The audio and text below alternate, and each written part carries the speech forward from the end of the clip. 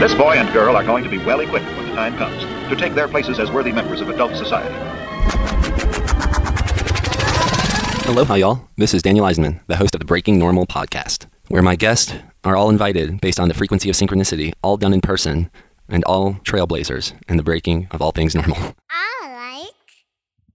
That is Davina, the 98th podcast guest, and she's helping me introduce the 99th podcast guest. I like watching movies with Daddy in bed.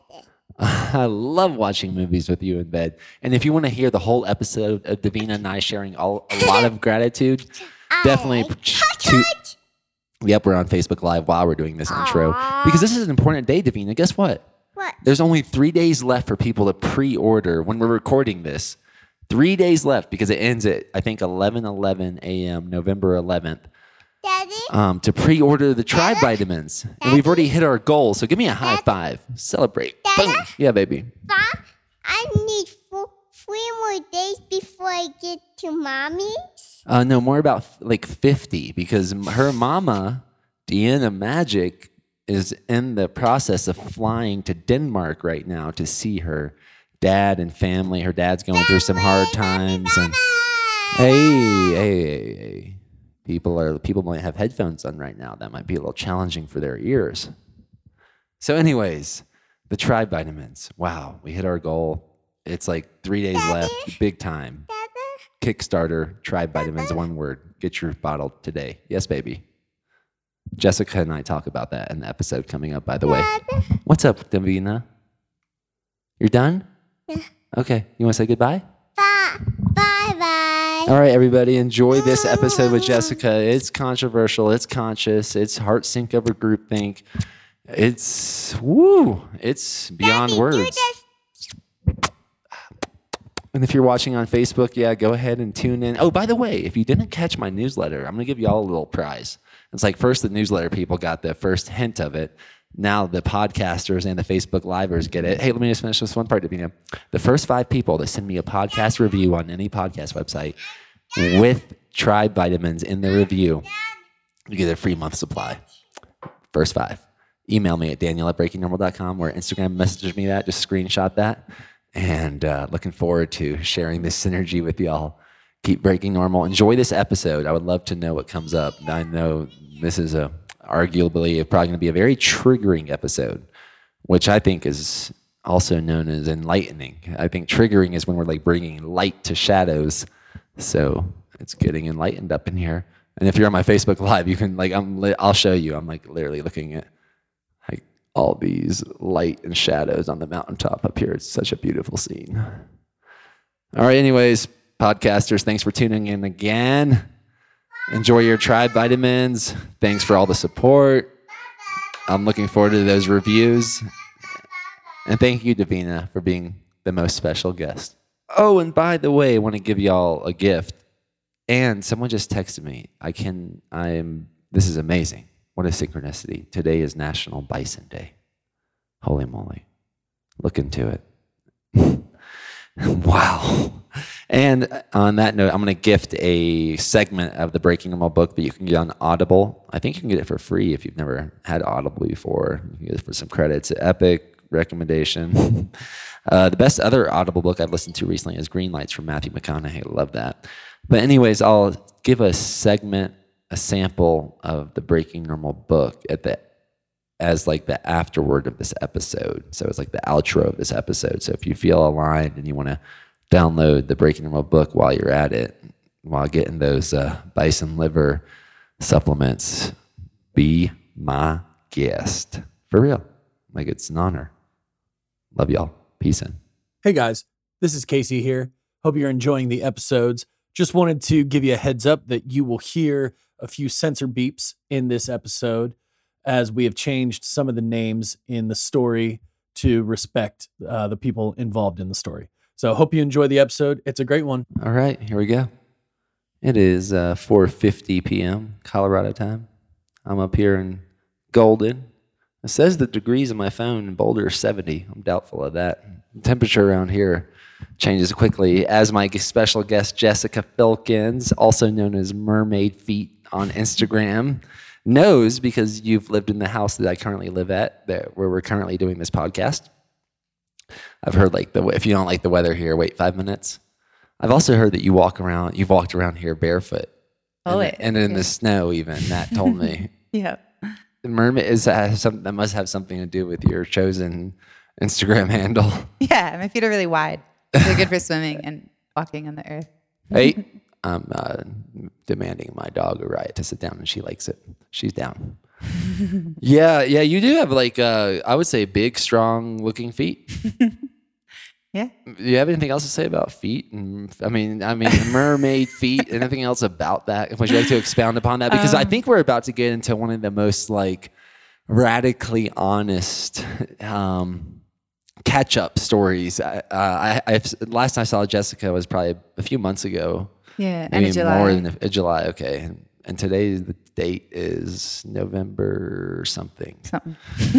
Today's the date that is the date before Deanna flies to Denmark, so that I will be head solo parent for about 50 plus days coming up. Woo. So starting tomorrow. Woo was right. So I imagine you had a 50 plus day initiation while you were gone abroad. And I'm really excited to explore what happened during that time. But before we do you like is there a passion behind with you and mermaid feet? I want to break down this breaking normal name. So yeah, I grew up homeschooled on a boat in the Bahamas, and then also on an island off the coast of Rhode Island called Block Island. So I just always loved the water. I love to spearfish and surf, and it's pretty much anything in the water. So people call me a mermaid. When you say you grew up on on a boat in the Bahamas, you said? Yeah. And then this island. Did you go to school, or what was like your? Yeah, so like I went to school on Block Island. There's like a K through 12th grade school. There's only 6 kids in my grade, and then like most of the winters, my parents would take us down to the Bahamas on the boat and just homeschool down there. And yeah, homeschooling is a thing now, but it wasn't really so much back then. And you said us, meaning do you have siblings? Yeah, I have a younger brother. Just y'all two, huh? Mm-hmm. What's his name? His name's Walter. Walter. Now, is it my understanding correct that y'all have a company together? Yeah. Somewhat? Tell me. I mean, because I've used it. I've used the product, but tell us what that product is. Yeah. So Jamu, spelled Jahmu, is a product that I developed about almost 7 years ago now. It's a turmeric ginger chai tea, so it's super anti-inflammatory. And my brother became my business partner, and we worked on that for the past 6-7 years. And I recently gave him the company in March, so now he's continuing it on, and you can still get it at jamu.com, and it's a great product. I really enjoyed adding it to, so I would make this coffee drink, and I would add butter, raw milk, the Jamu chai, I think with caffeine, and a few other ingredients, and man, that's so good. So good. Yeah. That's good stuff.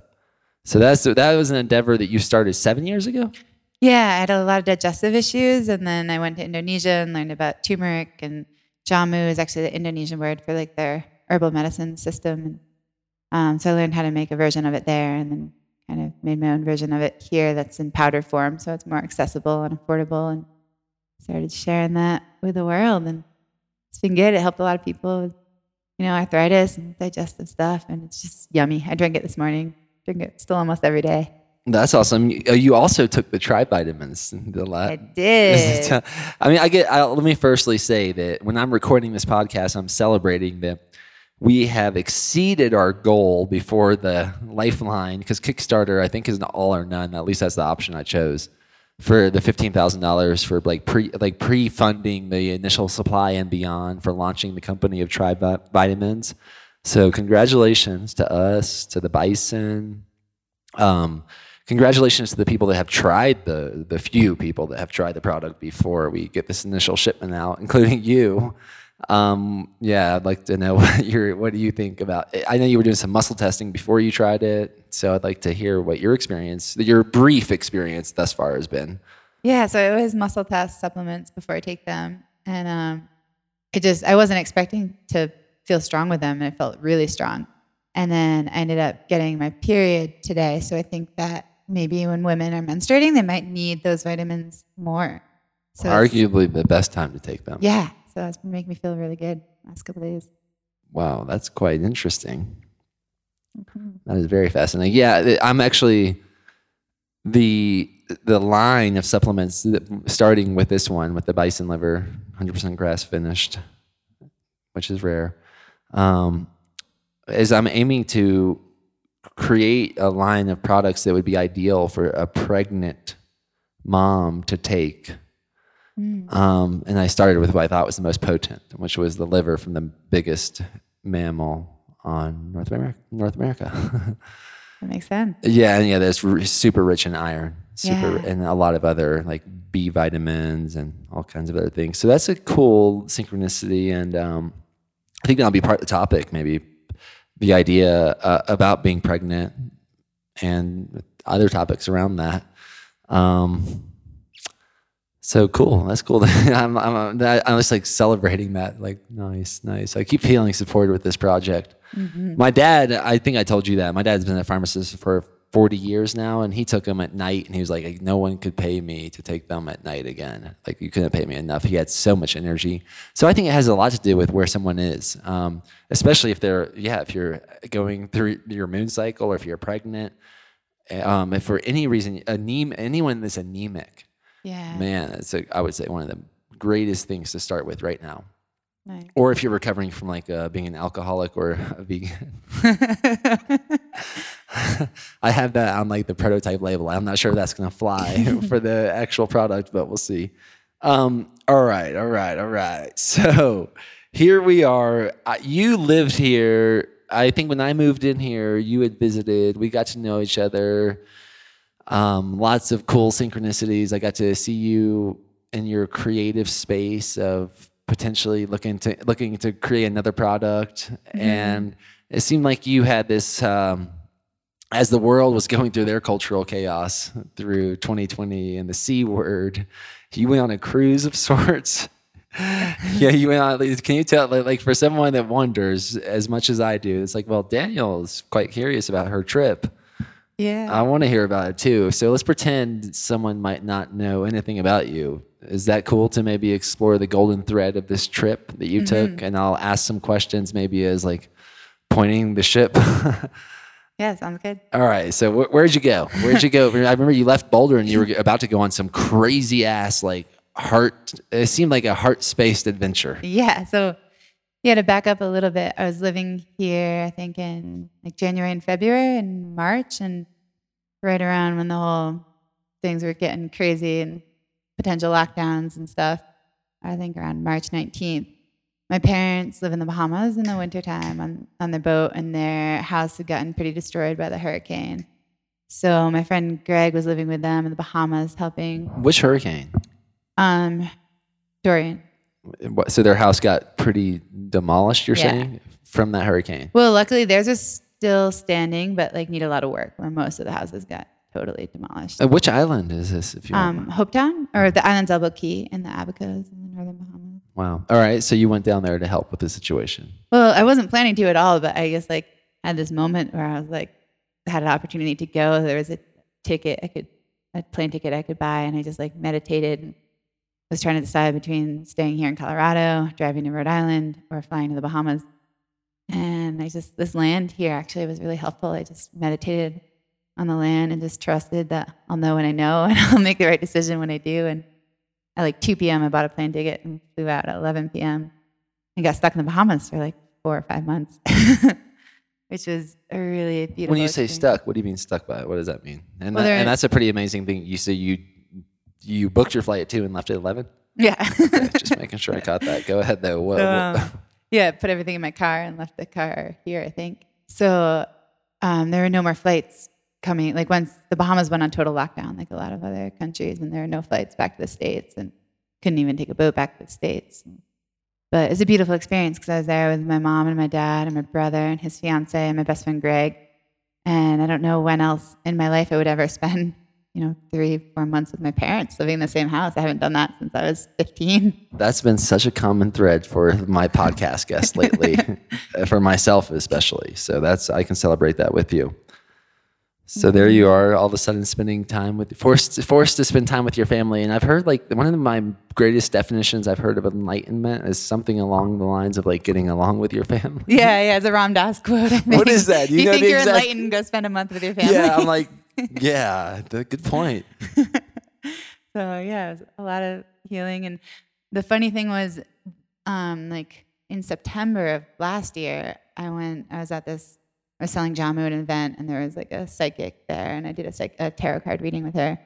And she said, you got to go help your dad in the Bahamas this winter. You're going to meet like the love of your life there.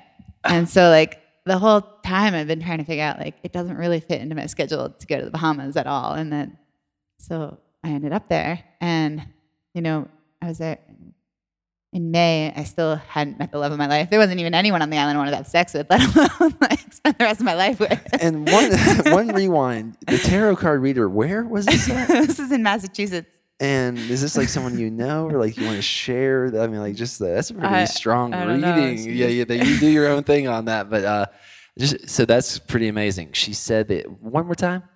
Yeah, she said that you're going to meet like the love of your life in the Bahamas this winter, and it's important that you go. Because I asked, like, should I try to go help my dad in the Bahamas this winter? And she was like, yes. And that's where you'll meet a man. Okay, so this was the point you already knew your parents needed help with the. Yeah, I knew Okay. that they would be there, but I had no intention interesting. of going All to the right. Bahamas because All I was right. living in Colorado. All right, paying attention. All right, so there you are in the Bahamas, and not even feeling sexual with any human. Yeah. Is that where you're at? Yeah, that's okay. where we're at. Okay, so to be continued. There, continue. Yeah, so I ended up meeting this South African guy named Oscar, like right before I was about to leave the Bahamas. Like flights were almost open. I had a boat ride back home. I was about to leave. But my intuition kept telling me not to go yet, and I didn't really know why. Like I had an opportunity to go on someone's boat, and I didn't. And then I had a flight, and I canceled it. I just like didn't want to leave yet. And then then I was surfing, and this guy Oscar was surfing too, and I was like, hadn't seen any other new humans on the island in a long time. And he had been doing some hurricane relief work, like helping rebuild people's homes. And he actually got stranded on a little island nearby camping. He spent like 56 days camping on an island. So I thought that was pretty cool. And what? Just real quickly, by himself or with other people? With one other person. Who was that? If that's like you don't need their name, but like who were they? Like a just friend another or like friend fisherman guy. Wow. So they had a boat, and they were able to go get groceries, and they were quarantined on this island, which is fun. We drove by the island, but we never went to it because our dinghy had gotten stolen. So like usually my parents and I would be going bopping around all the islands, but our dinghy got stolen and then actually found. So it was a funny story, but so yeah, we didn't meet until the very end. Your parents' dinghy got stolen and you found it? Yeah. What happened there in the elevator story? A 10-story elevator story. Unfortunately, there's a lot more crime now in that part of the Bahamas after the hurricane. There's a lot of desperate people, particularly like Haitian immigrants. And so we don't... Well, that's pretty common. I've heard like after lots of natural disasters, it seems like looting is pretty common. Yeah, so that happened to your parents' dinghy. Yeah, and they found the dinghy washed up a couple days later, but they didn't find the outboard until like a month and a half later. They found it in the bushes. Wow. It never made it to wherever they were trying to get it to. Fascinating. All right, so are you able to keep track of where we're at? Yeah, so anyway, so I met Oscar, and we ended up starting to spend a lot of time together, and we fell in love, and he ended up living with me and my parents because my brother had left at that point, and so did Greg. So he ended up living with me and my parents, and He left for what you said? my brother and Your brother Greg left for what? already left back to Oh, the okay. States. So All right, cool. it was just me and my parents and Oscar at the house, and we were just surfing together every day and diving together and just having like the best time ever. It was like a honeymoon, and he just like checked all the boxes in terms of like previous to this time, I would always find myself falling in love with people who I couldn't actually see a future with because I think I wasn't ready for that in my life. And then I started calling in like more of a life partner. And so I was like sure that Oscar was the one, and he felt the same way too. Or like the one for now. But I've always wanted to do wellness charters on boats because I chef on yachts. And I love feeding people healthy, nutritious food. And I love taking people on like epic adventures and building community. But I find that from my experience in the yachting world, it's mostly about like just drinking and partying. And so I've had this dream of having a catamaran where I can like invite people for more transformational journeys, kind of like the Colorado tribe that we're friends with who are into like personal growth and plant medicine and transformation, like getting those people on a boat because it's just really powerful to be in the water. So, okay, so Oscar also was into that vision, and he's always wanted to sail around the world, and so did I. I've like just always known I'm going to sail around the world someday. So we had this dream together of getting a boat, and but I had to come back to Colorado because all my stuff was here, and he wasn't able to get a visa to come to the U.S. So I ended up leaving him in the Bahamas and coming to Colorado. And that's when we met. That's when we met. Okay. Wow. This is awesome. I'm right on track. Mm-hmm. All right. Keep going. This is a fun roller coaster. So when I came back here, I wasn't actually sure what was going to happen. Like if I would get a visa and come meet me in Colorado, or if I would make my way back to the Bahamas. But I was sure that I wanted to explore this relationship. And he ended up meeting this guy, George, who salvages boats, kind of a pirate-esque dude, and started working for him, like cleaning up boats that had been sunken and damaged by the hurricanes. So yeah, George basically buys boats really cheap from the insurance companies and fixes them up or just cleans them up and then sells them for a lot more money. Pretty sweet business. And so starts working for him for the whole month that I'm here in Colorado, like, you know, moving out of this house into another house, into my car to drive across country to fly back to the Bahamas.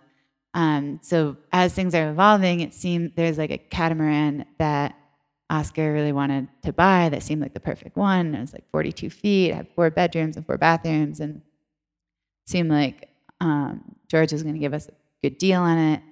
So I was like trying to figure out how I'm going to raise like $200,000 to buy this catamaran because I don't have the money, and Oscar didn't really have the money, even though his family is very wealthy. I think I don't know where he's at, but then it turns out that his brother was willing to lend him like $400,000 to like get the boat and start the business. So I was like, "This is a dream come true."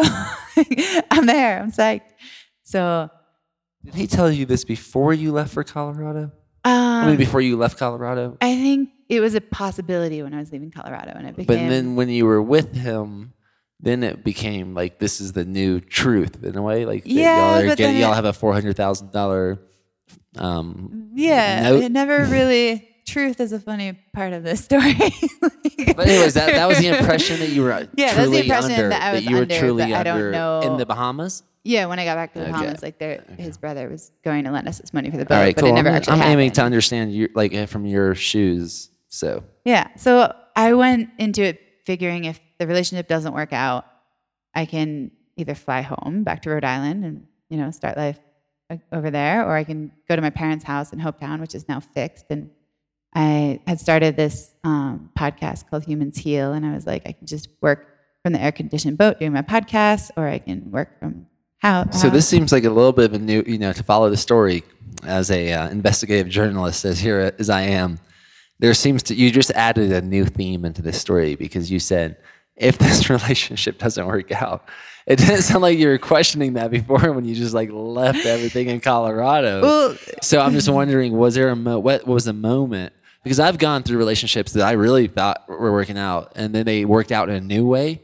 So I'm just wondering, when you said, "Oh, if they don't work out," what made you? What was there a pivotal moment to make you think that? Well, there was definitely some red flags. Like, so Oscar was not really into how open I was with love and connection, and like I like to be naked as often as possible in nature. And like when I was back here, I went skinny dipping with my guy friends in the river, and like I do all the time, and that really upset him. Oh, what river did you do that in? I'm just curious. Pretty much everyone.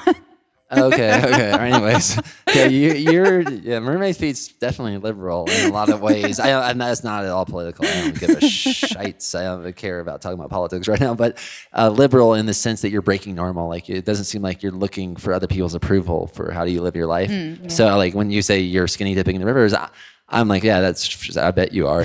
But I'm more curious which rivers, just because I love all the river spots around here. The one on Boulder Creek sometimes, and the one on okay. Lee Hill.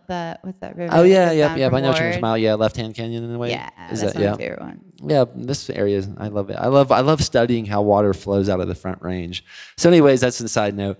You are, Oscar may have not liked this, that you were doing this kind of stuff. And I talked to some of my other guy friends, and they're like, it's pretty normal for a guy not to want their girlfriend being naked around other men. And I'm like, all right, maybe there's something I need to change about myself. And so I was like open to changing. And he also like isn't into plant medicines. He considers them all drugs. And so I was like, maybe I don't need plant medicine more in my life, even marijuana. I was like, just really open to make some sacrifices for this relationship because it just seemed so right. And every time I tuned into my intuition, it was just like, go. Like I felt like I was just pulled back to the Bahamas. There was no part of me really like questioned. Like even when I tried to question it, it was just like, yeah, this is the right thing. Just go for it. I like the story thus far, and I'm following. So now y'all are together in the Bahamas, anticipating this loan for this new wellness ship of sorts. Mm-hmm. Yeah, and it's funny, it's interesting. I know two people that I was highly involved potentially with. One, like a conscious cruise ship in Croatia. They literally already paid us part of the money to go there and help facilitate and be speakers. Wow. Didn't work out. Then my friend, who might be another future podcast guest, Jules Schroeder. I'm not sure if you know her. She had this whole thing, the entrepreneurship, and it was going to go through like the somewhere in Europe, European islands, starting in Rome. And then like COVID hit Rome so hard, and like, oh shite, see, we got to postpone that to the Patagonia. They were going to do Patagonia for this eclipse, and then now like borders are shutting, so they canceled that. Oh, that sounds so cool. I want to get on the entrepreneurship. I was just talking last night to my friend about like, what if we like took one of the cruise ships? Because now there's so many cruise ships out that are like just getting taken apart because there's like, who's going to go on a cruise? But what if you like made an intentional community on a cruise ship? Yeah, a quarantine ship. Yeah, and just get everyone to take a Quarantine. COVID test and go out to sea where there's no laws and you're like free and you can. That's a quarantine. It's like a quarantine ship. Interesting. All right. We can get back to that mission. We'll go back to Jules. Well, maybe Jules will meet up with us before you head out to your next adventure. So, wow. This is a lot. I wonder how many else people. I think a lot of people can keep up with this. You're keeping up with everything, aren't you? All right. So to be continued. All right. So I get to the Bahamas and I'm staying on the catamaran with Oscar, and George hasn't paid him yet after he's been working there for like a month and a half. So that's kind of like seems a little fishy to me. And I'm like, something doesn't seem right. And the plan was that we were going to move all of these boats for George to this other island because they've been stranded on this island. I wouldn't say stranded, but it feels like you're stranded because it's like the island's been destroyed by a hurricane. It's like an hour ride to the grocery store. And there's like no humans around and no hardware stores or anything like that. So the plan was to move like all 10 of these salvaged boats to Freeport, which ironically is this island that when I flew over it the last time, I looked down at this island and there was like a big oil refinery and it was just looked like the worst island I've ever seen. And I asked the people on the plane, I was like, what island is that? Is that even part of the Bahamas? And they're like, that's Freeport. And I was like, I hope I never go there. So that kind of foreshadowed. Wow, that's interesting too, because even the word hope, I'm like, not my favorite word. I mean, I like it. It can be used in a very powerful context, but especially to hope not. Yeah. That is, somehow I think I accidentally created what I... Just like fancying myself as a linguologist. That would be one of my, if we ever write a book about this somehow, that is one of the phrases. Like those are like the red flags. Yeah. I just listened to Matthew McConaughey's book, Green Lights. That's a red light. Yeah. That's a great book too. If you're looking for a good audio book, holy moly. I've listened to a lot. It's maybe one of my favorites. Oh, thanks for that. All right, so you got the red light on Freeport, yeah, and you put it into the air, and now you're going there. And also another part of it, Oscar hadn't yet paid me back for like the $500 plus some other money that I had lent him in the Bahamas before, or like before y'all are going to rescue these salvaged 10 boats. So I was like, but so this is interesting. So now Oscar here owes you money, you're thinking about like what if things don't work out, and now you have this initiation, like invitation Are you gonna tow 10 boats at once? How's this work to take 10 It was boats? a total shit show. So like we ended up on this little like 30-foot sailboat with no mast. We're like towing like 2 other boats with that That's boat. not no mask. That's not a no mask, Mast. by the way. That like for people that don't know boats and sails and stuff. Can you explain? Can you explain a little bit more what you just Yeah, said? so like the tall stick that the sail goes to, that was not on the boat. And it like didn't have controls to like go forward and reverse. You had to like go into the engine room. And anyway, so I thought it would be like a 1-day trip there and like 1 day back. So we like brought a little bit of food, packed a bag. And it took us 3 days to get there. And like at one point, like all the control wires got sucked into the engine shaft, and then it like was smoking, and then it was just like so dramatic. Like the boat, we had to like stop the boat, and I had to tow the boats with this other boat, and they got crashed into each other, and it was just like we were way in over our heads in terms of like our boating skills. Oh, and so how much money does this guy owe Oscar at this point? He's supposed to be getting paid like $150 a day for like a month and a half, and so He hasn't been paid that for a month. and a no, half? and Oscar is supposed to pay me once he gets paid by George, and so I was just And then how much was this job going to pay? Because this seems like overtime. this isn't same thing. I was But saying this is just a random, If he was- regular day on the job. if he was to hire someone else to do this, it would have cost them a lot of money. Yeah, this sounds like a specialized gig. Yeah. It sounds like a repo person of sorts. But then the whole time, Oscar was telling George that he's going to buy this boat. So it was like kind of like you pay me, I pay you kind of thing. And I was like, I don't know. I don't know how I got stuck in this. But so then we finally get to Freeport, and we're like out of food, out of water, and the island goes on lockdown. We find out there's no boats, no flights off this island because there's been like 5 COVID cases, and it's just totally shut down. And we still have to go back to the other island to get all the other boats, and there's a hurricane coming in a week. And so we end up stuck living on this like moldy sailboat in this little canal next to some drug smuggler boats, tied up to like some trees with the other boats. And we were there for like, I don't know, 5 or 6 days. And it was really hard because there was just no shelter from the sun on the whole trip for 3 days, nor really there.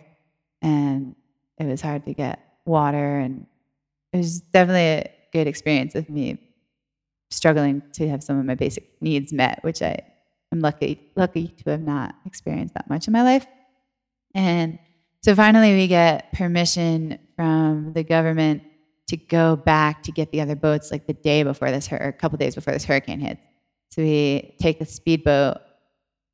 Needing permission because COVID stuff? Yeah, because the island was on lockdown, so you weren't allowed to Okay, leave so the you island. needed permission to get these boats, rescue these 11 salvage boats from the government because of COVID, but you had to convince them because there was a hurricane coming? Yeah, because there's a hurricane Okay. coming, they let us leave the island to go get these And other while boats. in the meantime, you were living in the boat ghetto? Yes. I mean, I don't know much about boat life, but it sounded like the ghetto of boat life. Yeah, it was. So George had his boat at this like really nice marina, but they didn't really like him there because he like had these 2 dogs that he refused to leash, and Bahamians are usually afraid of dogs.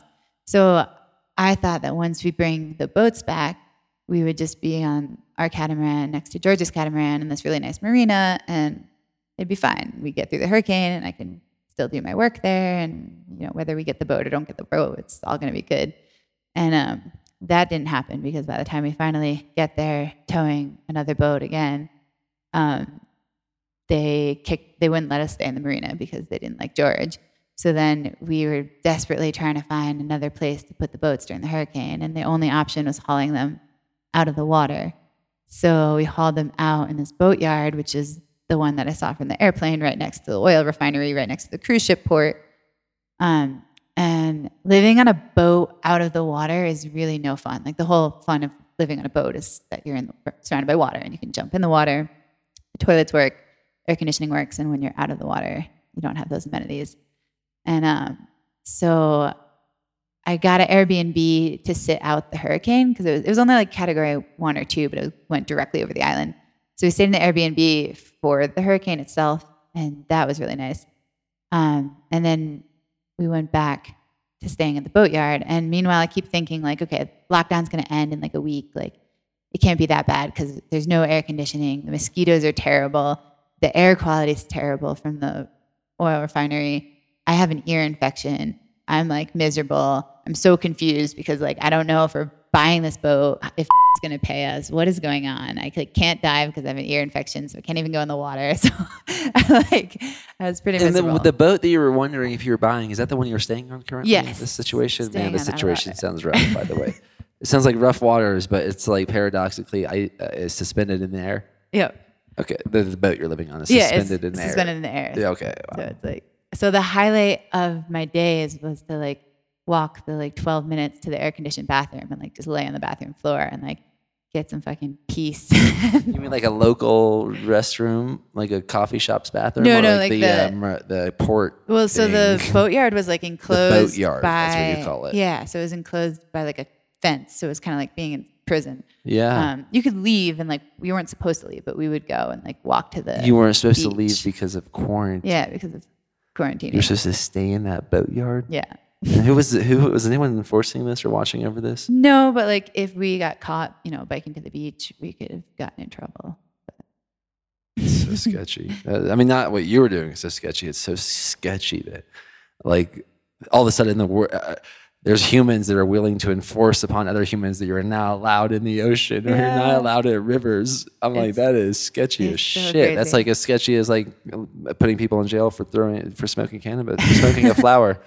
Anywho, so you were finding grace by walking into an air conditioned bathroom, but that's what I'm saying. Was that like a coffee shop or a public restroom? No, it was like or what? the restroom for the boatyard. Okay. So that was a saving grace. Yeah. You walk to the air, and Highlight. I understand. Like I've been in places with mosquitoes. My understanding, the worst place to be sometimes for mosquitoes is like above standing water. Yeah. I don't know what the water was like. Is this like in the ocean? Is it wavy? Are you at risk of hurricanes in this space? Yeah. Well, that one hurricane went right over us, and then there was always a risk of another one. But was there any like damage to that boatyard after that hurricane? Or In the hurricane Dorian, there was, but this hurricane wasn't too bad. So Okay. It was all good. all right, so following this crazy adventure that you're on. Yeah. So, yeah, meanwhile, Oscar and I are like not really getting along very well, but it was very important for me to maintain the relationship because we finally got a little air conditioner, like a house air conditioner for our bedroom. And like if we broke up, one of us would have to not sleep in the air conditioned bedroom, which would be pretty torturous. And I don't know, we still really loved each other a lot, but there's a lot of reasons why I was pretty sure it wasn't going to work out. I have a feeling most of the time this happens is for financial reasons, but for y'all, it was for air conditioned reasons. There's just something funny about that. Anyways, go ahead. So I'm getting stressed out because I'm paying for all of our food and all of our stuff with like my credit card because I'm out of money too. And like Oscar hasn't paid, or George hasn't paid Oscar, and Oscar hasn't paid me back. And it was just like, and I was trying not to worry, but I'm like getting more and more stressed and like wanting. By the way, George seems so sketchy at this point in the story. Oh, yeah. By the way, like you can't go to the marina. He's not paying you. He's getting you to do the Mission Impossible. I'm just suspicious of George right now. Yeah. If based on not knowing him, but only on the story. Yeah, for a lot of reasons. It was, yeah, he had a good side, but mostly very challenging human. And so I'm also feeling nauseous and pretty sure that I'm pregnant, which happened to also be foreshadowed by another psychic who said that if you sleep with Oscar on that boat, you're going to get pregnant. So of course I brought with me like 50 condoms, and I was like, no way am I getting pregnant. And definitely didn't use the condoms enough.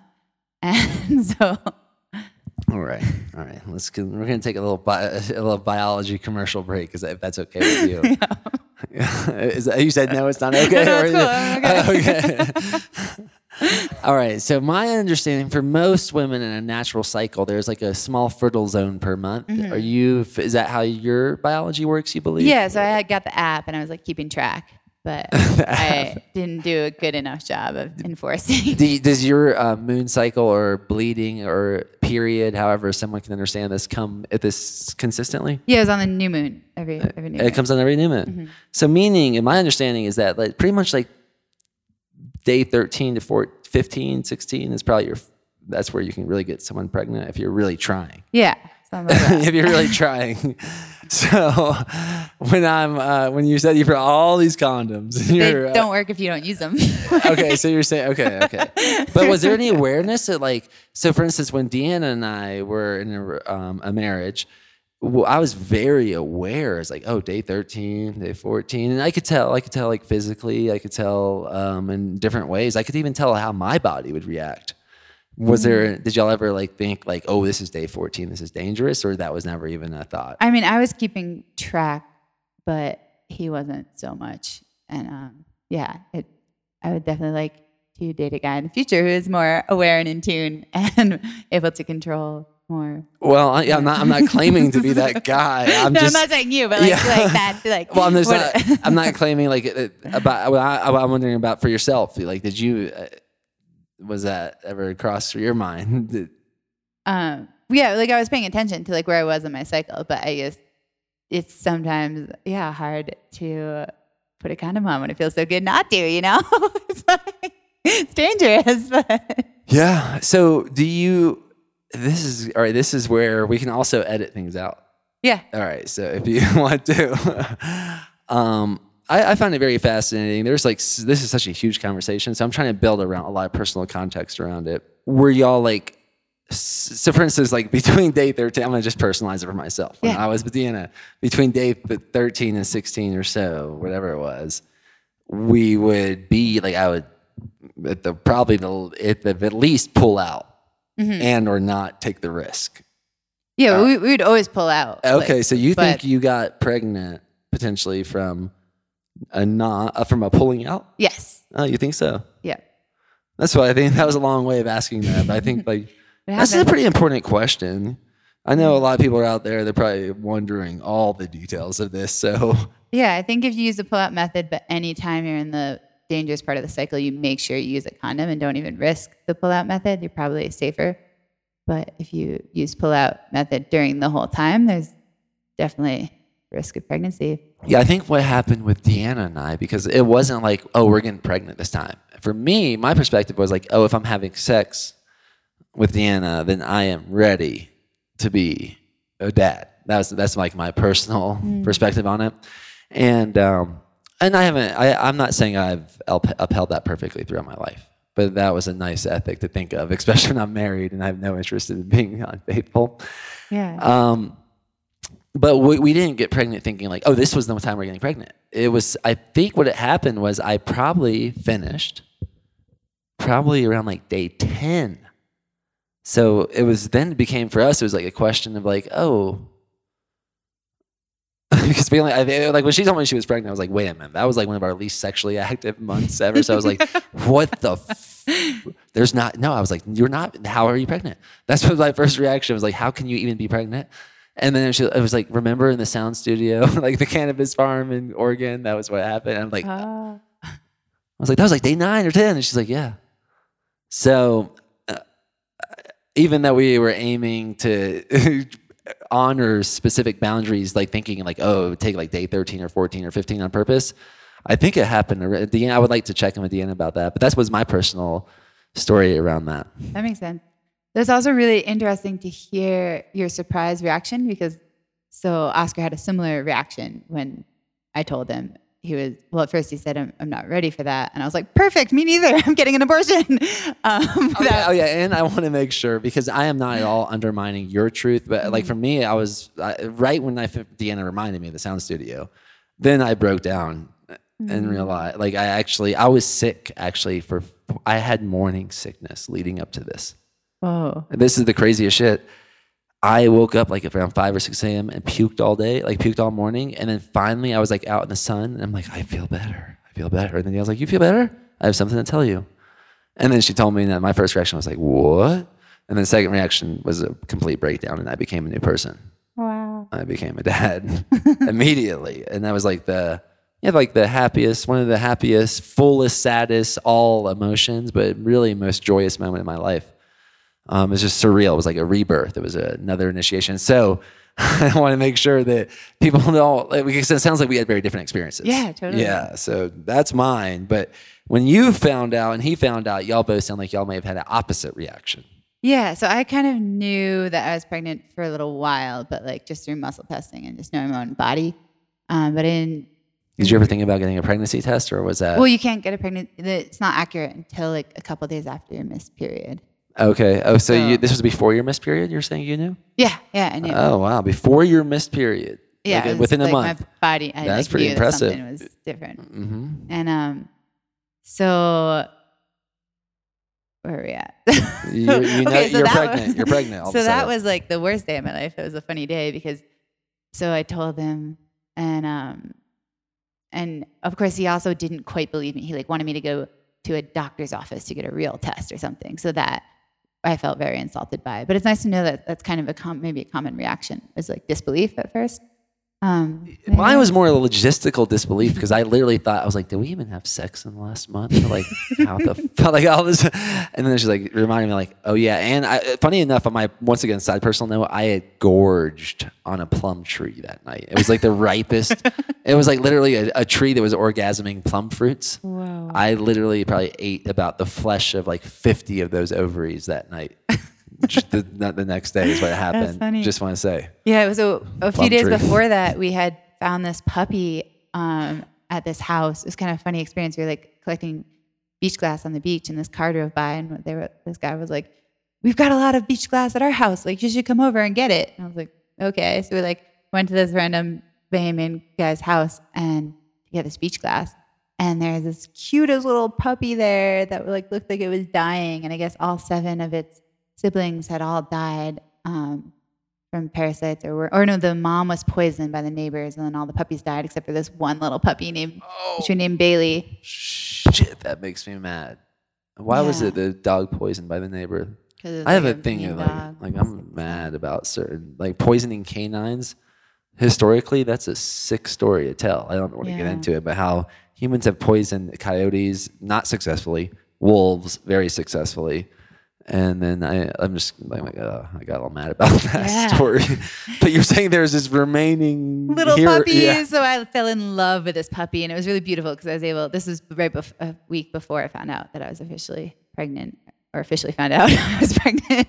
I got to channel all of this mothering energy into this puppy. A week after you found out, Before unofficially. we found the puppy before. Oh, a week before unofficially you found out, or officially you found out? So it was a week before I officially found out I was pregnant. We found this puppy. But you already thought you were pregnant. I at thought this I was. point. but, Okay. Oscar didn't know. So Oh, Oscar didn't know. The reason I'm asking all these questions is because Deanna, when we were in Oregon, basically we went from Portland to Bend. Impregnation or fertilization or whatever, sex happened in Portland. Then we went to Bend. And when we went to Bend, Deanna had this insatiable craving for a puppy. And my mom sends us a picture of Araya, of the litter, of this new litter my grandma's dog just had, like No 6 months after way. my grandma passed away. And then she sent a picture of Araya. And then I sent that, I'm like, because Deanna wanted a pit bull puppy, and I'm like, this is a pit bull puppy. So we flew to Georgia. no And way. then when I started flying there, when we started like going on the trip, Deanna was like, this is not fair. You're like taking a kid to a candy shop. And then we got there and we knew, like, Araya. Everyone knew. It was like, oh yeah, that's we're your human, Araya. She's watching me closely right now. And then we went to JP's house and to stay with him with our puppy that was pissing all over the place. That Deanna started puking all over the place because she had morning sickness. That's when I found out we had a puppy at JP's house. And Deanna told me on the deck when I was like sitting there, I think naked, after puking all morning myself. Wow, so funny. A puppy puking connection. I know. It's just like, is that gonna be like the title? Like, pregnant puking puppies. Perfect. Perfect. Perfect. Anyways, all right. So you knew, but this is like, that's why it's so opposite. We have like such different stories. Yeah. Like we both didn't even know Deanna was pregnant at that point, and you knew you thought I thought I you was were pregnant, but I hadn't taken a pregnancy test yet. But Oscar didn't know. Yeah, Oscar didn't know yet because I hadn't He didn't even taken know my that you had a pregnancy hunch. test. I kind of mentioned it, but it was like, yeah, we didn't think I was pregnant. At one point, though, he said that he wants you to go to the professional test, right? That was so we got the puppy, and then a week later I took the pregnancy test, and then Yeah. And he was like, I want you to go to the doctor and get a real test. I was like, it's pretty accurate. Oh, you mean you did a P test and he still wanted a real test? Yeah.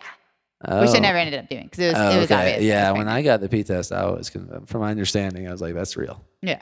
I think there's like false negatives, but not false positives, something like that. Yeah. So anyways, y'all found out you're pregnant. Holy moly. So, But yeah. and he's still like in shock. But like, let's go get even more tests than a P test. But it was then I think it settled in that y'all are pregnant. Yeah. And we both want to have kids and want to have kids together someday. We like talked about it. It just like wasn't the right time in life.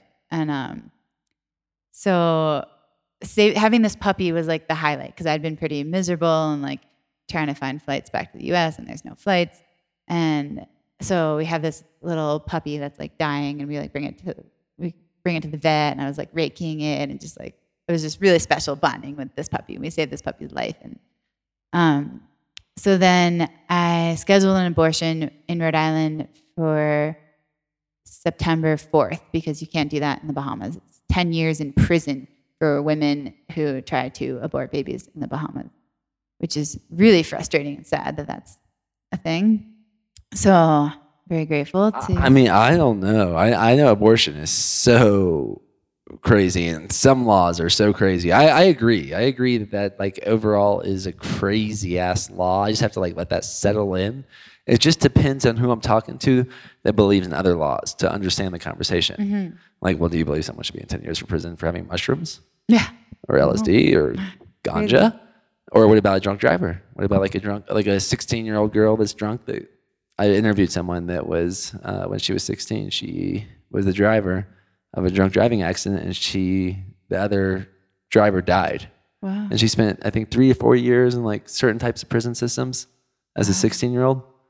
I'm like, is that ridiculous? I mean, so it's just like, I didn't know that. What's crazy is my jaw was dropping because I'm like, I didn't know that. In the Bahamas, there's a 10-year prison sentence for abortion. Mm-hmm. Whoa. That's very different than the United States. Yeah. I heard a crazy statistic. I'm not trying to, someone can fact check this. I'm actually simply asking, is it possibly true that more Americans were aborted than people that died of COVID last year? I heard that was... Oh, probably by far. Yeah. I mean, I think, not to get too political or anything, but like the one thing that the world doesn't need is more unwanted babies. Like it's unwanted children that end up having really rough lives and end up like being, I don't know. There's plenty of unwanted babies who have beautiful lives, but I think that, I don't know. I'm really grateful that that's an option to have a child or not have a child once you're pregnant. And that's not an option in a lot of the world. Well, it is always an option. Just like living is always an option. Like someone can live or die right now who's listening to this. That's always an option. But it's not. If you're pregnant and you're in a country like the Bahamas, you can't get an abortion. You have to have that baby. There's no option. I spent so much time researching natural ways to abort babies. And what about black market ways? That's not always available. Yeah, I'm just wondering if you researched that. Yeah, I did a little bit, but I was pretty sure that I could get back to America. Yeah, I don't think it's necessarily an option. I just think there's people. All right, so long story short, I think the name is infanticide because we're getting in a very like ethical. Not you said political. I think it's more. More ethical. Not like political. An ethical, and it is tied highly to politics. People leverage this ethic called and I think it's like the meme is pro-choice or pro-life. Yeah. I don't get too involved in that game of the political division, but I understand what they're getting at, and the reality, regardless if someone's pro-choice or pro-life. And it's funny, one of my best friends, who's now the LADA, is arguably one of the smartest person I've known. He is one of the greatest debaters I've ever known, and he is pro like abortion. He's pro-life. And he wrote like 20-page paper about it. And I kind of feel the same way. Like if I had to choose an ethic on abortion, like for political, since you mentioned that, for a political agenda, I would choose a law favoring pro-life. But I would probably need to write a 20-page paper about it to explain why. Yeah. Knowing my understanding from my research of history, especially tribal history, is like infanticide has been a quite common theme. What's infanticide? I believe I don't know if they would do it abortion wise, but like basically my understanding is for a certain tribe to survive, if there was a baby that was born that could potentially risk the well-being of the overall tribe, there was a social norm where that baby was gone, in a variety of ways. Not only in the mother's belly, even after it's out of the mother's belly. Oh yeah, there's definitely like ways of like spiritual abortions and stuff. No, I'm saying they would literally kill the child. Oh. Yeah, they would kill it because even after it was born. Oh, even after it was born. Yeah, I mean, Wow. and someone Yeah. could look this up, but like there's some great books written around about it. One of my acquaintances that I've talked to on social media, which I'm excited to get an interview as well, like Christopher Ryan, who wrote Civilized to Death and like Sex at Dawn. And then you can go to any of those Homo Sapiens from Naval. What's that guy's name? Do you know that? Have you read Sapiens or Homo Deus or any of those books? No, but I heard of them. Yeah, these are all great resources for someone that wants to do more research on infanticide and abortion before it was a political, actually, before it was anything to do with politics. So I just want to say that even though my choice is pro-life, and I would love to maybe one day write a 20-page paper about that, I'm happy to answer any questions you have. It sounds like you're maybe on the other side of that coin, and that's fine. And you have a story about that, and I just want to make sure I'm clear where I am, since it's more of an ethical thing. than a Yeah, political like I thing wonder for me. if you would think the same way if you happen to get your girlfriend pregnant Yeah. in high school, and like how that would have maybe changed your life if you. Well, so it's as context. So I did, I did cross a moral boundary in a way and had sex before I was married. And I'd had sex with one person actually before I was married for a few days. And then I decided, I was like, nah, I kind of going back to the ethic, like not ready for a child, don't want to take the risk, that's not for me. It's sexual intercourse specifically. So that's where I drew the line. Interesting. So is that a religious? I think there's religious influence to it, but if I was in the court system or trying to get a political change, like if I was like arguing between like the Bahamas policy versus the United States policy, I would say the ethic is like that's my chosen ethic. That if I'm not willing to have a child with the woman I'm having sex with, the sexual intercourse with, where the consequence could be pregnancy, then that might be an ethical boundary, just like I might not be willing to steal from someone. If all men thought that way, then I think we wouldn't need abortions. Like that's a beautiful thing. If all men only had sex with women that they would be willing to father the children of. And I'm would be not awesome. saying I've done that 100%. Yeah, but I still, have I think I've done much better than the norm. Yeah. And it's interesting, like this is such a huge topic. I recently listened to the Kanye West episode on Joe Rogan. I don't know if you heard that at all. But anyways, he wants to run for president. He may have even been on the ballots this year. And I was actually thinking, like, if I voted, I would probably vote for Kanye. He's been the most inspiring out of all the other puppets that I can see. I don't know if I consider Kanye a puppet. More, I consider him like a creator. Mm-hmm. But one of the biggest topics of the conversation was that, like, Kanye thinks like one of the biggest issues in the world is, and a lot of people, great thinkers think that, it's just like the lack of, or the absence of responsibility around sexual consequences. Yeah. And also, like, so many women are on birth control that guys are trained to be able, to come in women all the time, because most women, like a little backstory, I was prescribed birth control at age 16 for like my acne, like before I was even sexually active. And that is a whole nother rabbit trail. Look into it. Why are women prescribed birth control for their acne? Yeah. Anyways, go ahead. So the birth control made me gain 20 pounds a year for 4 years. And then when I got to college, I got a pulmonary embolism and blood clot and almost died. So basically... Birth control, you're saying? Yeah, so birth control almost killed me. Well, yeah, and now I'm going to be borderline concerned of how many messages you and I might receive, how someone might have a similar story. Yeah. It's similar to when Deanna and I finally did a video about when do we vaccinate Davina or not? Mm-hmm. And just I thought I gave such the perfect politically correct answer, which was, no, we don't. And I thought it was such great context, but people were so angry. Oh my God. They were so angry. And then some people, this was the craziest part, we got so many private messages. This is how many people said like they thanked us so much, and they had horror stories that they weren't sharing to anybody. They were scared to share them publicly. Wow. So now I'm like remembering a future where someone's going to tell you something about like, yeah, when I was on birth control, blah, blah, blah, blah, blah, blah.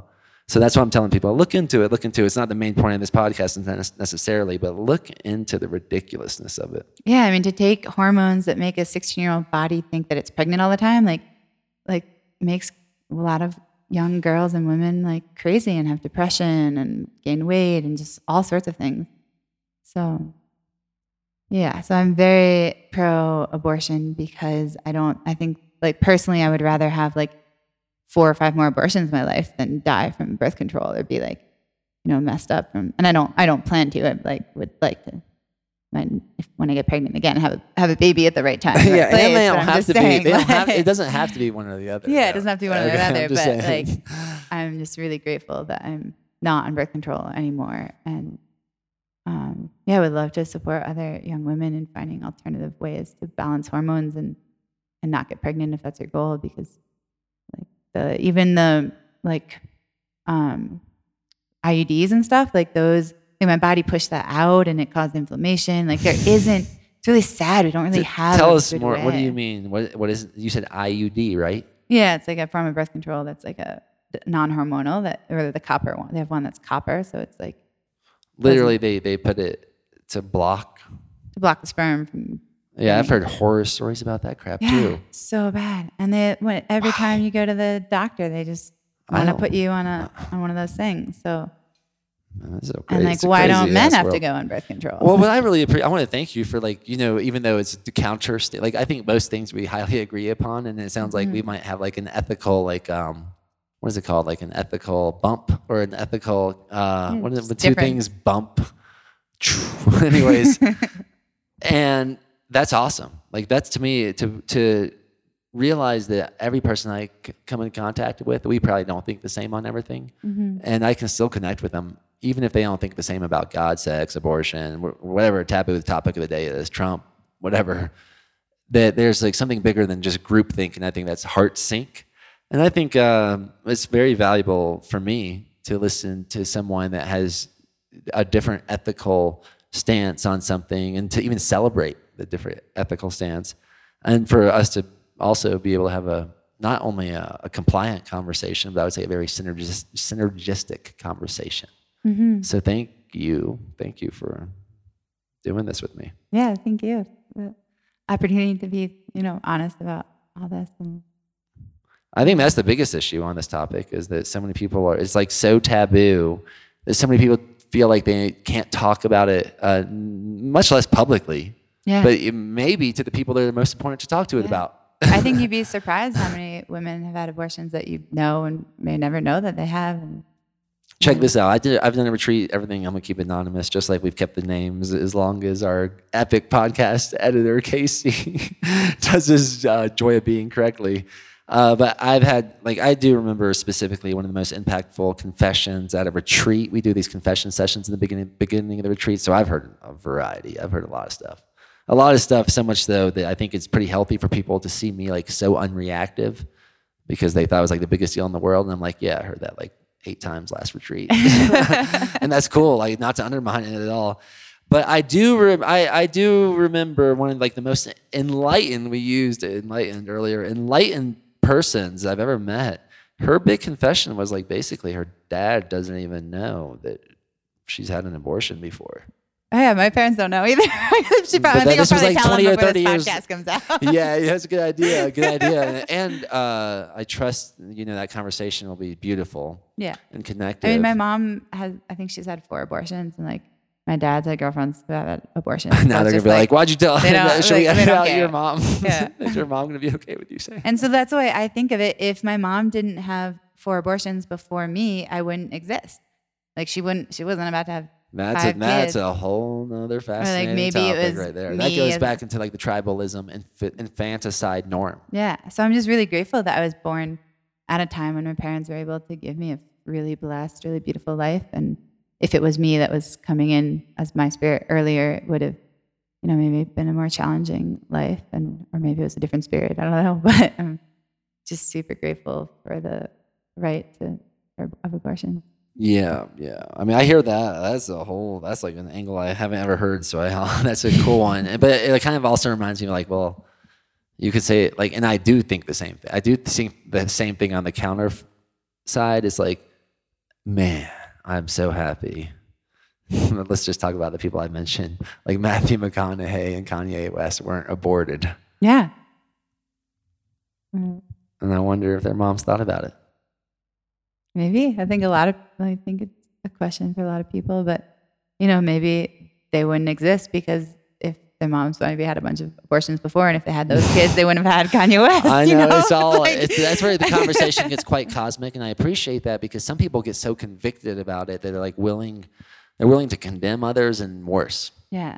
Because this and then there's so many difference. situations where it's like, if someone's like raped by their own father, do they have to have that baby? Yeah, Or those are someone's the extreme situations that I believe like a 20-page dissertation deserves. But yeah, I think a lot of people jump immediately to that one, and I'm like, well, that's not where most babies are being.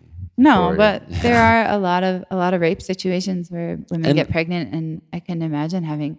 It's one thing to have a law that enforces Yeah. that, like a 10-year prison law. Yeah. Yeah, I would say that. I would also argue that's unethical. That's all that. I mean, I'm not here to talk about making laws tonight. Where were we with the whole story? Goodness gracious. So we'll get back to the story. So there's no flights, but I figured that by September 4th, there's going to be Southwest is supposed to start flying, and I'm going to be able to get back home. And I had no intention, like I wasn't intending to break up with Oscar, even though I was like, questioning whether it was going to work out. But I really wanted to experience our relationship in like a normal situation where we're not like stuck in a boat in a boatyard with like, it was just a crazy situation. And like, we never got to experience each other around any other people besides my parents and George and his girlfriend. So I'm like starting to get anxious because September 1st comes and there's no flights. And it'd been like 2 weeks by then that I was like trying to get back to Rhode Island. And we finally like go to the airport, and I just start like asking around, like begging, like, is there anyone with planes like flying anywhere? Because like I need to get back to Florida somehow, like as soon as possible. So I finally get a flight on the 3rd. So I arrive at midnight the night of the 3rd, or morning of the 4th, for my appointment at like 6 a.m. the next day. And so I'm driving to my appointment, and Oscar is like, I'll be there for you all day. Like, don't worry, like call me, like I'll be there for you during the whole thing. He was like being super sweet and supportive, even though like he agreed to our decision, but I think like some part of him was definitely sad about it. And meaning being there like in person? No, like on the phone. On the There's, phone. like, present. Okay, cool. And Because he was still in. Yeah, so we talk on the phone like right before my appointment, and then I get there and I forgot my shoes. It's 5:30 in the morning, and I'm in front of Planned Parenthood with all these protesters, and I have no shoes in my car. Like no flip. Just I haven't been wearing shoes for months. It didn't occur to it's me like to bring any shoes. mermaid problems. This is like if there was like a timeline, it would be like if your life, this would be one of them. The moments. Yeah, so I text Oscar because it's kind of hilarious, and he didn't respond. And meanwhile, the like Planned Parenthood people are trying to figure out what to do, and they end up bringing me socks and like letting me in, and I'm like calling him, and still no answer. So I'm like feeling a little stressed out because like we were just talking on the phone, and now he's not answering. So I have to go through the whole paperwork process and the whole, process in there, and he's still not responding. And I'm like messaging him like, do you want me to change my mind? Like we can talk about this. We can like reconsider this. Like I don't have to do this right now. Like what is going on? Why aren't you responding?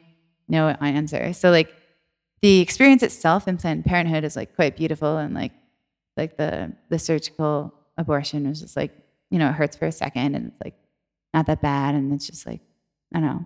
I was feeling like so much gratitude to just be there and have that right. And then so I get home, still no answer, and I like try to sleep a little bit, and he finally at like 10:45 in the morning is like text me, and he's like, sorry babe, my phone died, or like his phone, he just woke up because his phone was charging elsewhere.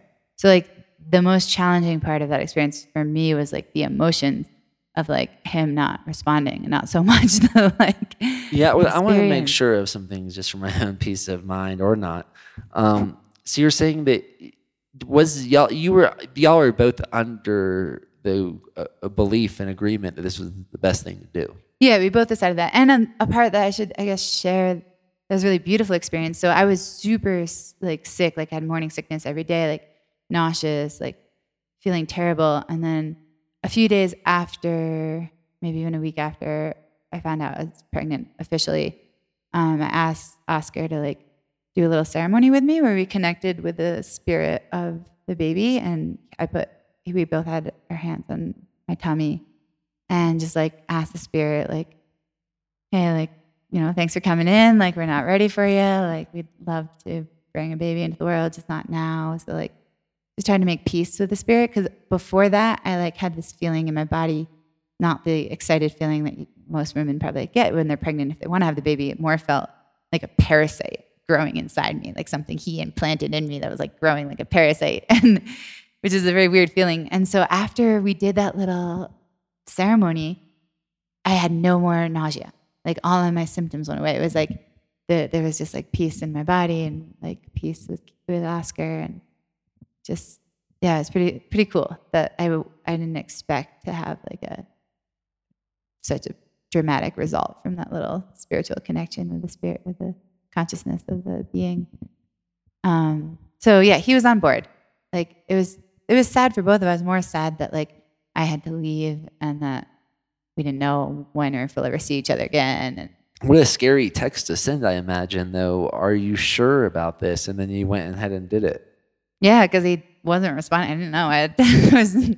Yeah, though. I mean, Yeah. that you went there specifically for that appointment. Yeah. But it's amazing. It reminds me, in a way, of, for whatever reason, like the epitome of the Bible or the New Testament, when Jesus is on the cross and God, why have you forsaken me? Even though he prophesied it happening.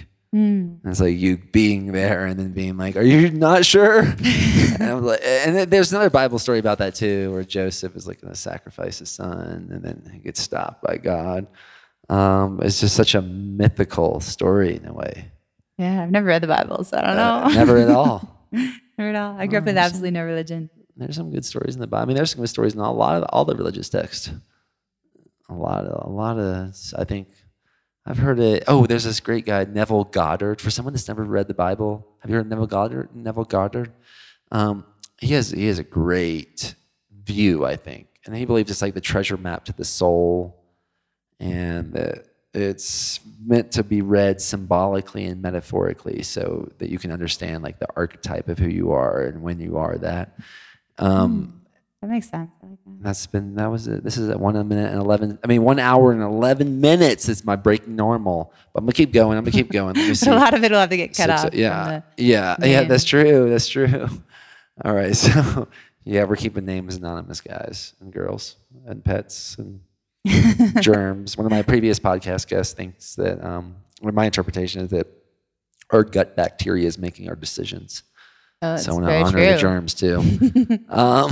All right. So there you are, done. Yeah, so done. So yeah, I guess he like charged his phone outside and fell asleep because he was tired. You believe that? That just seems unbelievable to me. If he knew the time. Yeah. Did he know the time? I think he actually did, but I was feeling like disrespected because I can if see he how you feel really that way. cared, he probably would have made a point to make sure he was present during that time. And I think he said that he was crying. He cried himself to sleep. So I feel bad, but I also like would have really meant a lot to me if he was in communication during that experience. But c'est la vie. So anyways, Now, are you here now? so like the crazy. you were in Florida, and then like what? I'm just aiming to get through the catch up. Yeah, so- and that's a big one, and I think I'm excited for everyone that surfs this wave with us. Yeah. So the crazy thing is that now I have the catamaran and I'm about to go sailing just in a totally different way. So I'll try to make this part of the story look kind of concise. But while I was in the Bahamas with Oscar going through all this, hard times, I got connected with this woman, Annie, who is a friend of a friend who owns a bunch of land in Costa Rica. And I've always wanted to build community in Costa Rica. And she apparently had just bought a catamaran, kind of like almost the same as one we wanted to buy. And she was like, why don't you guys just run wellness charters on my boat instead of buying the boat from George? Because things were falling apart with George and it was expensive. Yeah, blah, blah, blah. sounds like So that was like a potential. And so she had bought a boat just to get to Costa Rica. Her story is long and incredible, and I won't get into it now. But she ended up getting diagnosed with breast cancer, and she's been healing it alternatively. And the guy who she hired to be the captain wasn't really into her, having all the supplements and all the things on the boat. And so I told her, fire your captain, and we'll be your captain. Or if Oscar and I don't stay together, at least I'll help you find another captain. So I felt this obligation to fly down to Florida and meet her because she seemed like a really interesting person, and I told her that I would help her find a captain and felt like I wanted to support her in that process. So I flew down to Florida and met her and stayed on the boat and met the captain who she was firing, and he told me she was just not comfortable being on the boat by herself. So, and it wasn't comfortable for her to be on the boat with this captain. So I basically stayed on the boat with her for 2 weeks because I'm really comfortable with boats, even though I still need to get my captain's license renewed. But so anyways, I was like, the chances of me helping her find a captain are pretty good. Like, I'm pretty sure through my network and just online we can find like a higher vibrational captain who might be cool with her modalities. But I was like, chances of finding a captain that's someone else I want to sleep with is pretty low.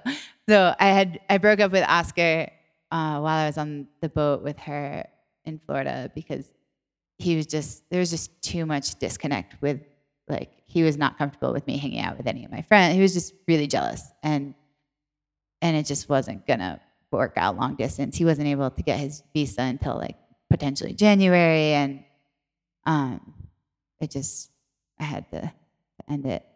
And I think he felt the same way. So anyways, I was like, the chances of me finding her a captain are pretty good, but the chances of being somebody else that I want to sleep with is pretty slim. So I posted on my Facebook that we're looking for a captain and told a little bit about the story.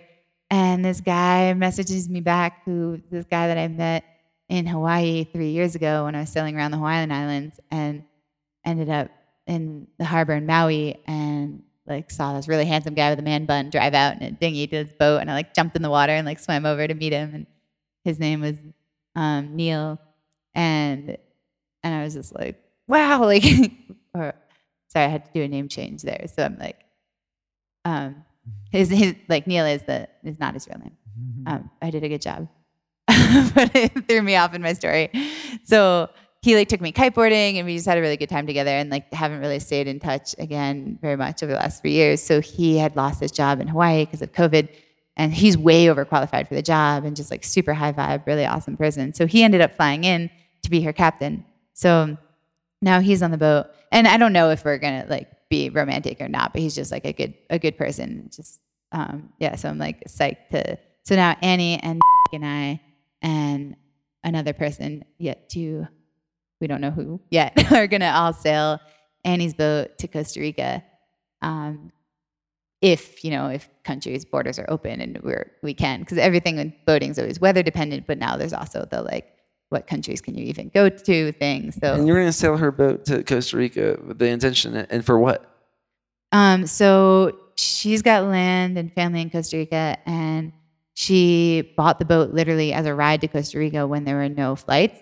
So she didn't really know what she was going to do with the boat, but she loves the idea of doing wellness charters on the boat. So Neil and I, or if there's another captain, I don't know if he's going to stick on for the whole time, but we're going to run surf charters and wellness charters on her boat in Costa Rica once we get there. So I just flew to Costa Rica last week with her to check out the land and check out the marinas, and we found this marina on the west coast in Gulf Vido next to the Osa Peninsula, and it's just magical place. So we're going to be doing surf charters and wellness charters out of there when or if we ever get there. So the plan is to we're leaving on the 15th to go around the point of Florida to then either through the Bahamas and down the Caribbean across to the Panama Canal, or across over to the Yucatan and down the east coast of Central America through the Panama Canal.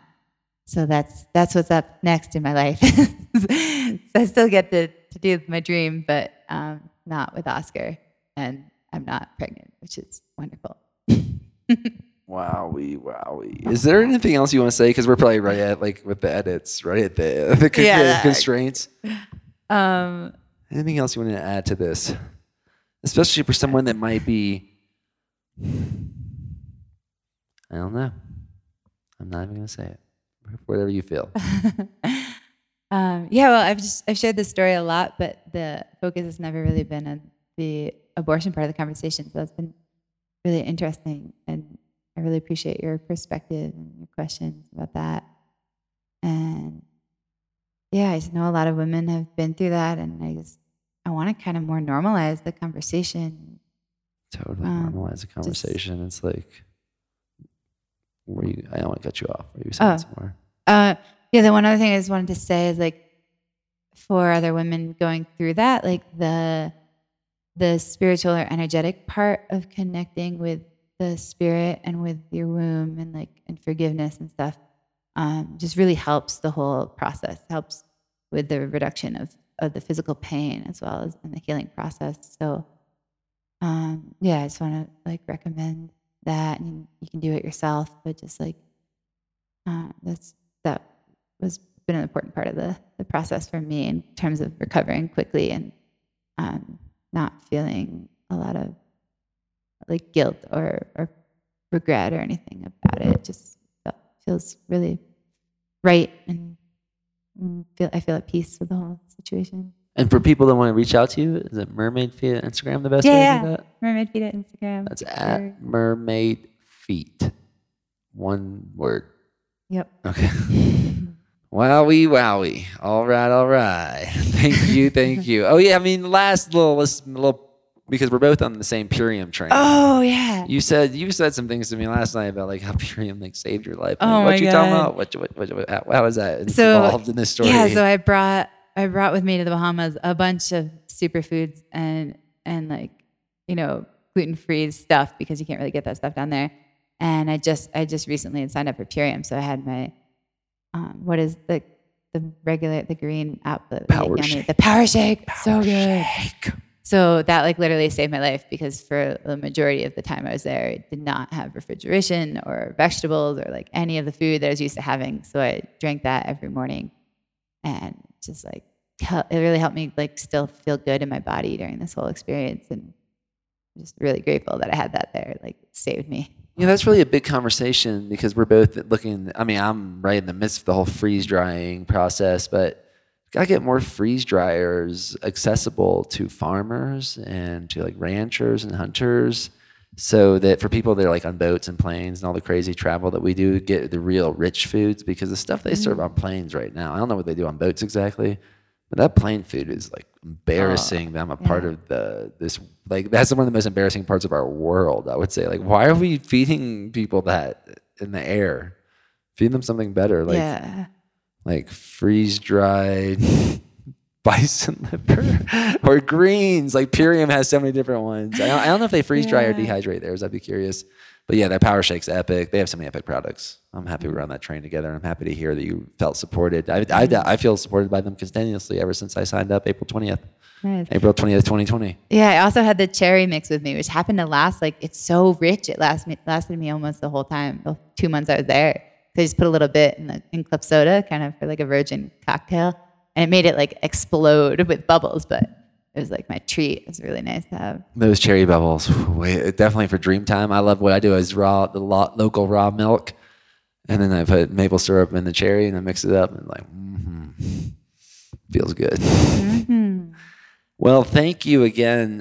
Thank you really for your leadership, not only in like the health and wellness space and continuing like that passion for pioneering new products that are better and better, but also for you're just utmost like awesomeness of reporting what's happening for you. Like for your, like an investigative journalist of your own consciousness, you're doing a great job with that. Thank you for that. Thanks. Yeah. And quite the inspiring lifestyle. I want to talk more about your Costa Rica adventures. Well, to be continue that. To be continued. All right. Thanks for breaking normal, y'all. Peace.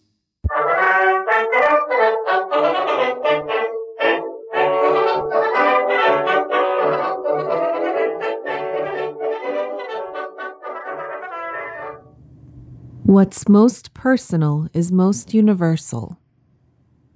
Chapter 1, Original Sin.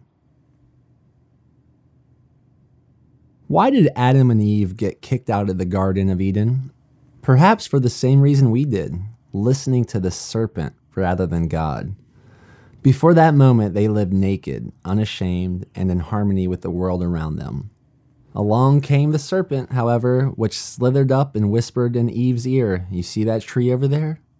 You should eat its fruit. It will give you special knowledge." Eve told Adam, and the two of them got to thinking, maybe we should. And acting against the will of God, they did. Unless you're a parcel mouth, it's not an actual snake. Instead, it's a friend, a parent, a preacher, teacher, coach, or bully. It's a commercial on TV, an item in a store, a YouTube video, a Facebook post, a digitally enhanced Instagram picture, even a book, perhaps even this book, depending on your interpretation. These are all potential serpents, some subtle, some not so subtle. They whisper in your ear about what you should and shouldn't do. They shout and advertise about what you should buy. They advise you about what your job or career should be, what you're good at, and what you're not. They tell you how you should look and act. You're not enough, they say. You're too much. You're this, you're that, and so on. Unless you do X, Y, or Z. In short, they're shitting on you. When you start listening and believing what they say, you should on yourself. That, in a coconut shell, is how you get banished from the garden. That is how a heavenly life can feel like a living hell. Perhaps this is the essence of original sin, meaning to act without God. I believe that we are all creations of the Creator, endowed with divine and universal energy. The light within me is the same light within you, within everyone else and everything else. We are like individual light bulbs connected back to the same source, and yet no two bulbs are exactly the same. We come in different colors, sizes, and shapes with different perspectives, ideas, and dreams. Those variables make the light shine through us in a very particular way, and it wants to shine through us in that particular way. Otherwise, we wouldn't be here. Our job as light bulbs is to shine. As kids, we knew what that meant. Rather, we didn't know. Didn't have to think about it. We did it. Like Adam and Eve, we were born naked and unashamed and raw and spontaneous and real. Bundles of energy, acutely sensitive, radically alive. We glowed with the flow and acted the way we felt. We didn't filter ourselves. The delay from impulse to expression was physiological, not psychological. Everything was new, and we lived at the surface of our skin. If something looked strange, we asked about it. If it was appealing, we went for it. We played, we explored, we expressed. Nothing we did brought about reproach because to the adults watching us, we were innocent and everything we did was cute, brilliant, and miraculous. We pooped, peed, picked our noses, farted, rolled over, played dead, laughed, screamed, sang, cried, imitated others, pretended to be kings or queens or bandits, and played with our food at the dinner table. We allowed at all times, as Whitman says, nature to speak without check with original energy. At some point in our young lives, however, a shadow may have appeared. We looked up, squinted our eyes to make out what it was, and more often than not saw a parent or authority figure hovering over us. Suddenly, without reason, or without reason we could understand, something we were doing, something we'd done many times, suddenly that thing was no longer okay. Suddenly that thing was bad. And we had better stop doing that something, stop doing it in public at least, or risk punishment, which may have felt like a fall from grace and a loss of love. The message, which from our perspective was arbitrary and probably unfair, was essentially, you're too much, your light is too bright, too dim, or odd-colored, etc. This is the first shutting down, so far back in our individual and collective memory as to pass into myth. Before that moment, there was no history, only the eternal, ever-present now. After that moment, a story of repressed emotions is birthed. As adults, many people tend to minimize and downplay the impact of such experiences. Such corrective punishment seems like a micro incident that kids should easily get over, which is to say, put in perspective. We forget that kids don't have the same perspective as adults. They're 3, 4, maybe 5 years old or younger. To a kid, the incident is not micro, but macro. It's earth-shattering, probably the biggest thing that happens that day.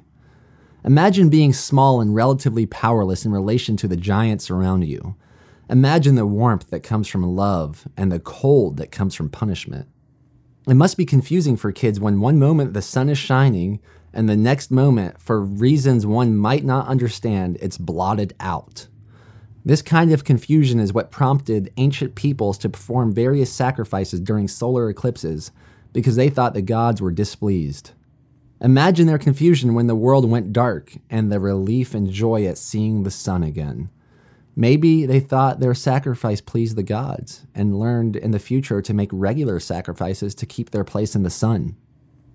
In the modern age, there might not be a literal ritualistic sacrifices, but cultures do exist that promote partial sacrifice in the form of social conformity.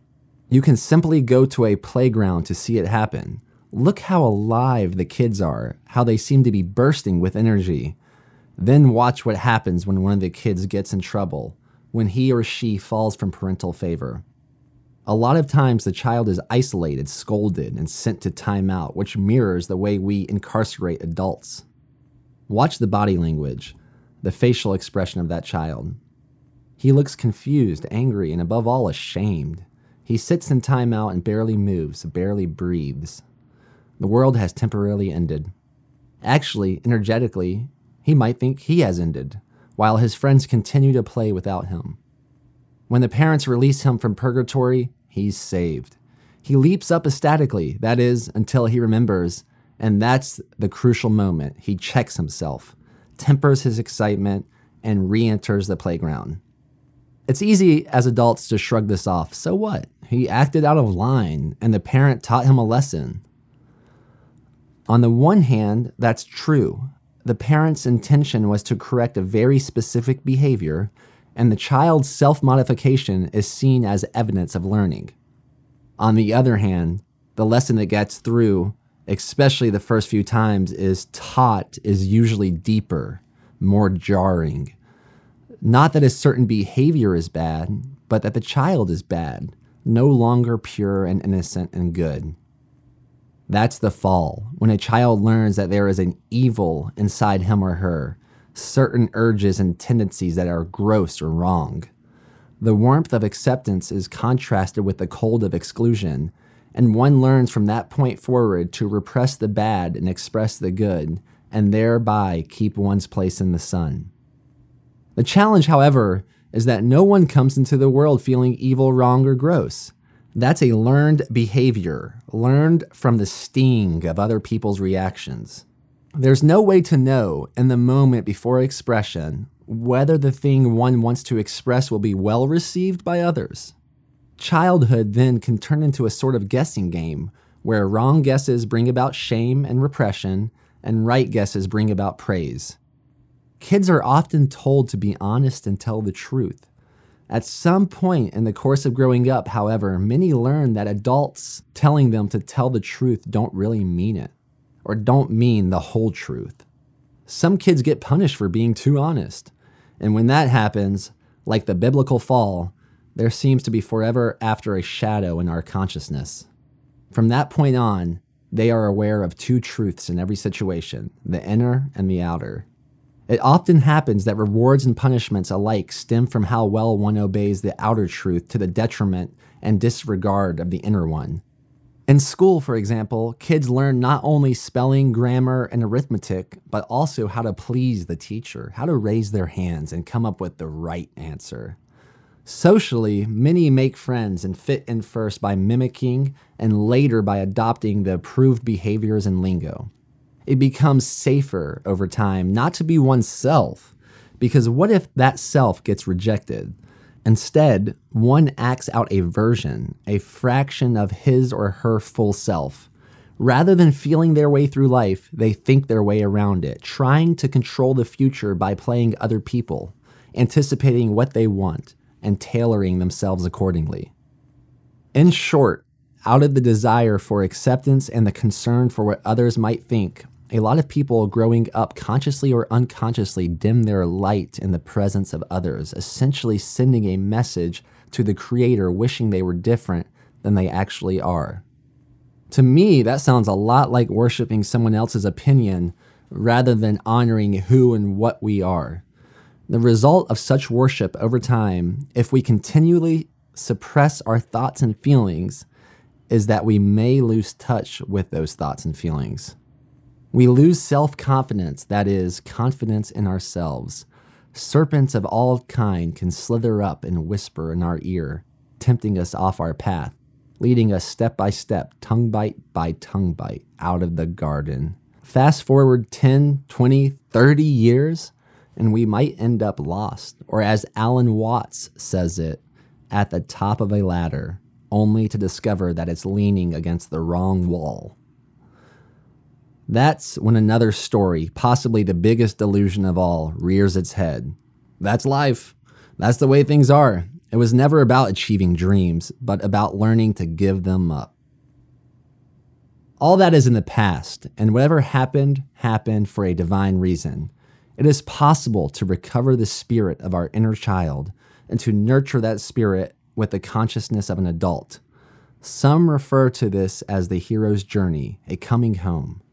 The goal is to move beyond the why because games, to stop arguing for our limitations and start asking ourselves what we truly desire and how we can achieve it.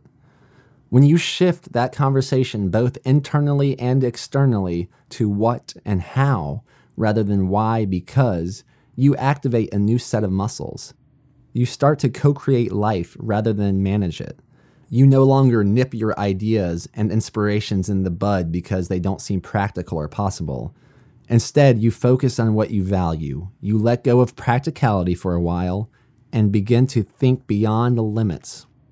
Is this thing desirable? Is this what I or we want? If so, let's do it. Let's figure out how to do it. As soon as the fruit hit their lips, Adam and Eve felt shame. Shame because in their heart of hearts, they knew better. They knew that eating the fruit was an act of betrayal against their higher nature, their creator and God. In their shame, they covered themselves up with fig leaves and tried to hide in a grove. God found them, of course, found them out, because the heart always knows. I believe we know better too. If the beginning of shame marks the end of a feeling, the beginning of a feeling can mark the end of shame. Shame led us out of the garden, but it can, paradoxically, lead us back in. You can't think your way around it, though. You must feel your way through. That's how we rewild the inner child and set the truth free. Hey, everyone. Hope you enjoyed that. You can go to the show notes, and there is a link to Audible to go purchase the book. Or if you have not yet had an Audible subscription, you can get it for free. Also, please leave a review if you can, and we will catch you later.